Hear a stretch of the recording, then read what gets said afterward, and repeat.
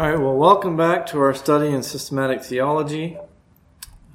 We are now on number 32 of 60, so entering the second half here. We are looking today at the Holy Spirit in the New Testament, and we're in the midst of several sessions here specifically dealing with the Holy Spirit. We covered the Holy Spirit in the Old Testament last time. Next time we'll look at the Holy Spirit's help, or the Paraclete. And we'll continue to look at some topics on the Holy Spirit for the next several sessions. We'll follow our kind of our usual program here. I'm going to introduce the topic by way of an article here that relates to what we're discussing today, and then we'll pause, watch our video, and then come back to do our overview and discussion of what we learned, and hopefully have some good discussion on the matter. We'll also reference a few Bible verses in this one. All right, so Scripture is written using three languages: Hebrew, Aramaic, and Greek. It is interesting that in each of these three languages, the word translated into English as Spirit and Holy Spirit means breath or wind. The term is Ruach in Hebrew and Aramaic, and Pneuma in Greek. In Hebrew categories, the breath of life is what makes a human being into a living soul, Genesis 2:7. So these linguistic connections between breath and spirit allude to the role of the Holy Spirit in granting physical life to human beings, as well as the rest of creation. Dr. Sproul notes that in the biological sense, all people depend on the Holy Spirit for their lives, although the Holy Spirit does not give every person on the planet spiritual life as well. The Bible is clear that the Holy Spirit also grants spiritual life, but only to God's people. In the outworking of redemption, Scripture emphasizes that the Father sends the Son accomplishes our salvation by His life, death, and resurrection, and the Spirit applies Christ's work to God's elect. You can see John 3 and John 16. The activities of our Holy Creator are unified. All the works of the Trinity are inseparable, Augustine in his letters to Avidius 6:17. But they are distinguished by order and terms, Turretin, and the Institutes of Ellenic Theology. God's salvation is one work with three distinguishable aspects, and the Holy Spirit's task is to draw the elect irresistibly to Christ. He does this in our regeneration, making us alive to the things of God and granting us faith in Jesus Christ. Today's passage says that the Lord comes to we who are dead in sin and trespasses and makes us alive together with Christ. That's in Ephesians 2, which we will look at here in a little while. In his meeting with Nicodemus, Jesus explained that the Spirit is the agent of this spiritual resurrection. Again, John 3. He was amazed that Nicodemus, a teacher of Israel who knew the Old Testament backward and forward, seemed unaware that spiritual rebirth is necessary for salvation. This indicates that, like New Covenant believers, Old Covenant believers were brought to faith through the work of the Spirit. It also confirms the spiritual deadness of human beings in every age apart from the Lord's sovereign work. Fallen people are not, by nature, children of God. Whether we do not remember a time when we did not know Christ or can recount our conversions in detail, we love Him only because His Spirit changed our hearts. Regeneration precedes faith. Another note here, Dr. Sproul notes that the phrase born-again Christian is a redundancy. There is no such thing as a non-born-again Christian or a born-again non-Christian, because to be a Christian means to be born of the Spirit of God. We are not believers because we took the initiative to seek God. Instead, the Lord sought us even when we hated Him, and by His Spirit granted us faith in His Son. Let us thank the Lord that He chose to grant us spiritual rebirth.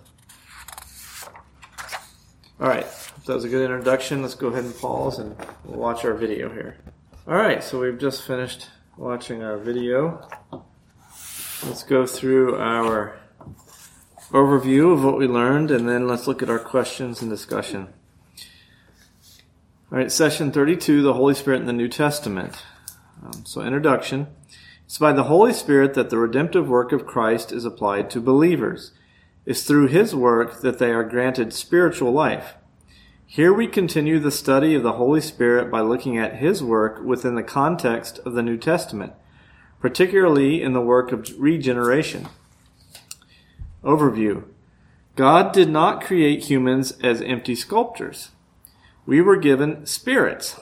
God breathes into us his own life. The Holy Spirit is the genesis of life.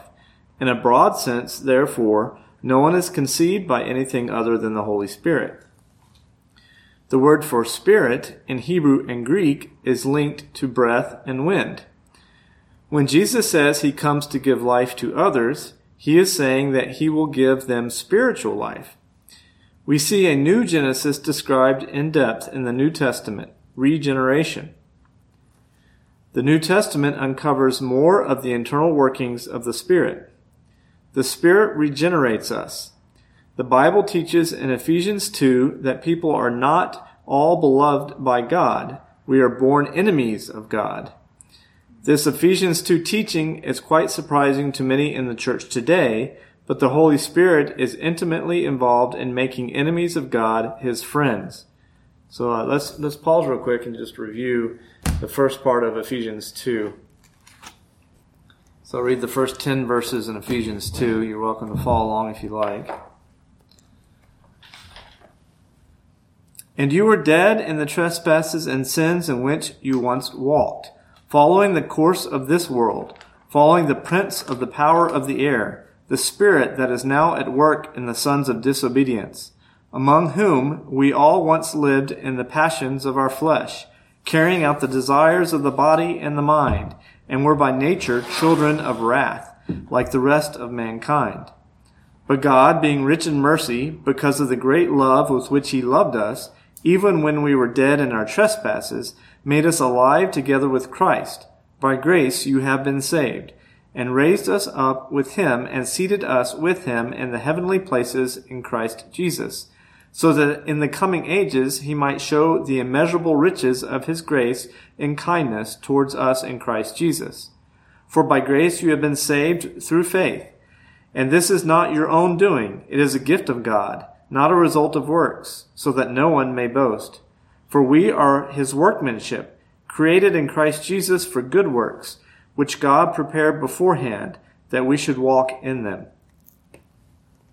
So we can see from that we are definitely born enemies of God, children of wrath, not children of God, as our modern culture likes to teach.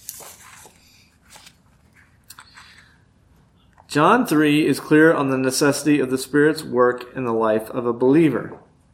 There are no non-born-again Christians. We must experience rebirth by the Spirit. And reference John 3:5. Let's just look at that quickly. Let's see, John 3:5. Jesus answered, "Truly, truly, I say to you, unless one is born of water and the Spirit, he cannot enter the kingdom of God." Why is the Spirit designated as holy? The Holy Spirit inspired the original record of Scripture, but now he helps us understand the nature of Scripture. That is, he illumines it for us. So let's look at our questions and answers. The Greek and Hebrew words for spirit are connected to which English words? Breath and wind. The Greek word pneuma and the Hebrew word ruach can both be translated as wind, breath, or spirit. God breathed life into Adam, and he became a living spirit. What does the Holy Spirit give in his direct involvement in creation and redemption? Life. In his role as giver of life, the Spirit is involved in creation and redemption. He breathes life into all humans and new life into all true Christians. Is the Holy Spirit called holy because he is intimately involved in making God's people holy? Yes. We cannot enter the kingdom unless we are born of the Spirit. To be in holy God's presence, we must be holy. Therefore, we need the sanctifying work of the Holy Spirit.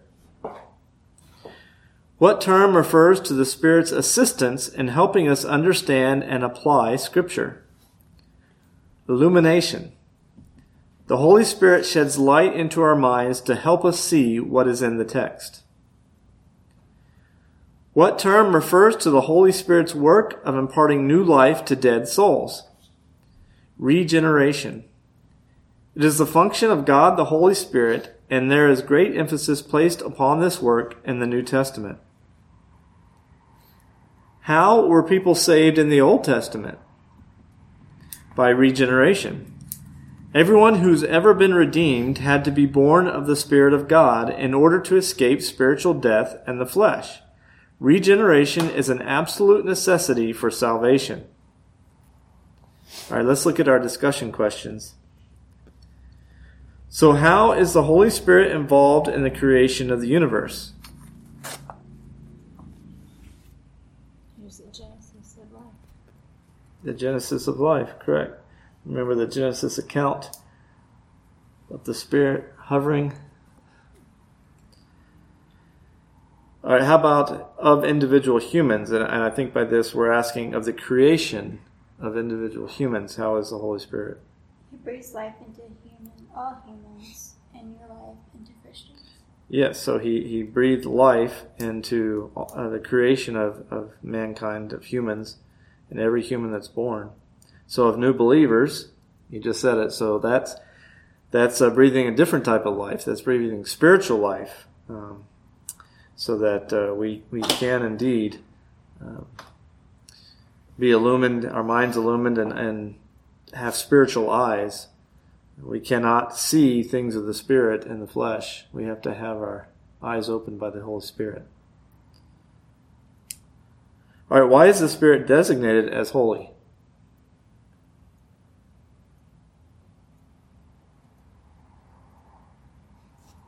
Do you remember Dr. Sproul in the video was talking about this? We don't say Holy Father and Holy Son and Holy Spirit. We usually just say Father, Son, and Holy Spirit. Well, why don't we just say Father, Son, and Spirit? Why do we give the designation holy to the Spirit? What's different there?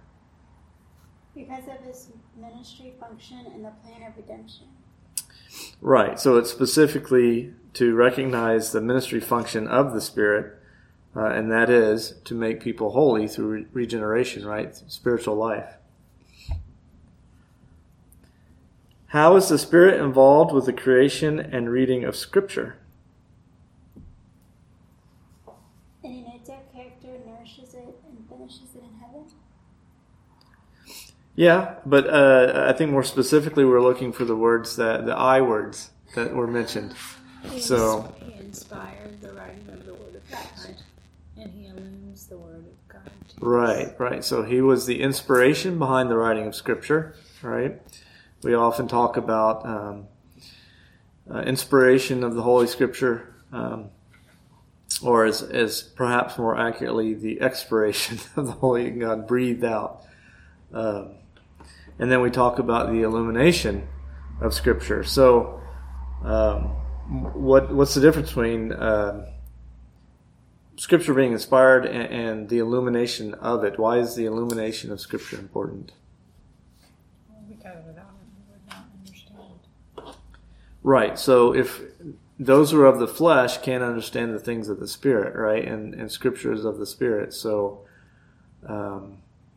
someone who is not born again, I'm not going to say born again Christian, we already talked about that. Someone who's not born again doesn't have the eyes to see or the ears to understand what Scripture is really saying. They have to be illumined by the Holy Spirit. Okay, so open table for discussion. Like I said, we'll look at our confession in a future session when we kind of go through our whole sessions on Holy Spirit. So that's why we're not looking at it tonight, but we will get there.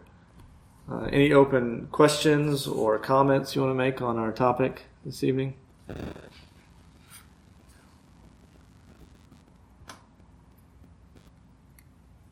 No? Does it all make sense? Pretty clear? So we looked at last time in the Old Testament. We looked at this time in the New Testament. I guess my question would be, what's really the difference between looking at the Holy Spirit's function in the Old Testament and the Holy Spirit's function in the New Testament?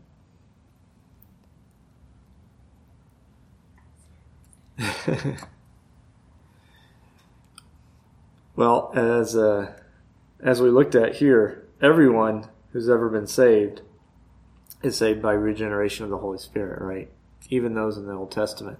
And I think that can become confusing to many, even many well-meaning Christians who read the Old Testament and the New Testament as almost two plans of salvation, right? That there's a difference in how we are saved. But it is the Holy Spirit, whether it's the Old Testament or the New Testament, throughout mankind's history, who has been the one to quicken us to spiritual life. That is his ministry from the beginning. All right, so I hope we had a good session. Let's go ahead and wrap up in prayer. Father and our God, we do thank you once again that we can gather together as your people to study your word. And we pray that through your Holy Spirit you would indeed enlighten us, illumine our minds, that we may better understand your word. We thank you and praise you for your special revelation, for your holy word. We pray that we would continue to seek after it, to study it, to know it more, and to hide it in our hearts. And we pray that you would continue to sanctify us through your Spirit, that we may understand it more and more, that we may obey it more and more, and that we may proclaim it more and more. And Lord, I just pray for each of us as we travel home tonight for safety. I pray throughout this week that we would be focused on our mighty Savior and what he's done for us, Lord. And we just pray all these things in the wonderful name of Jesus Christ. Amen.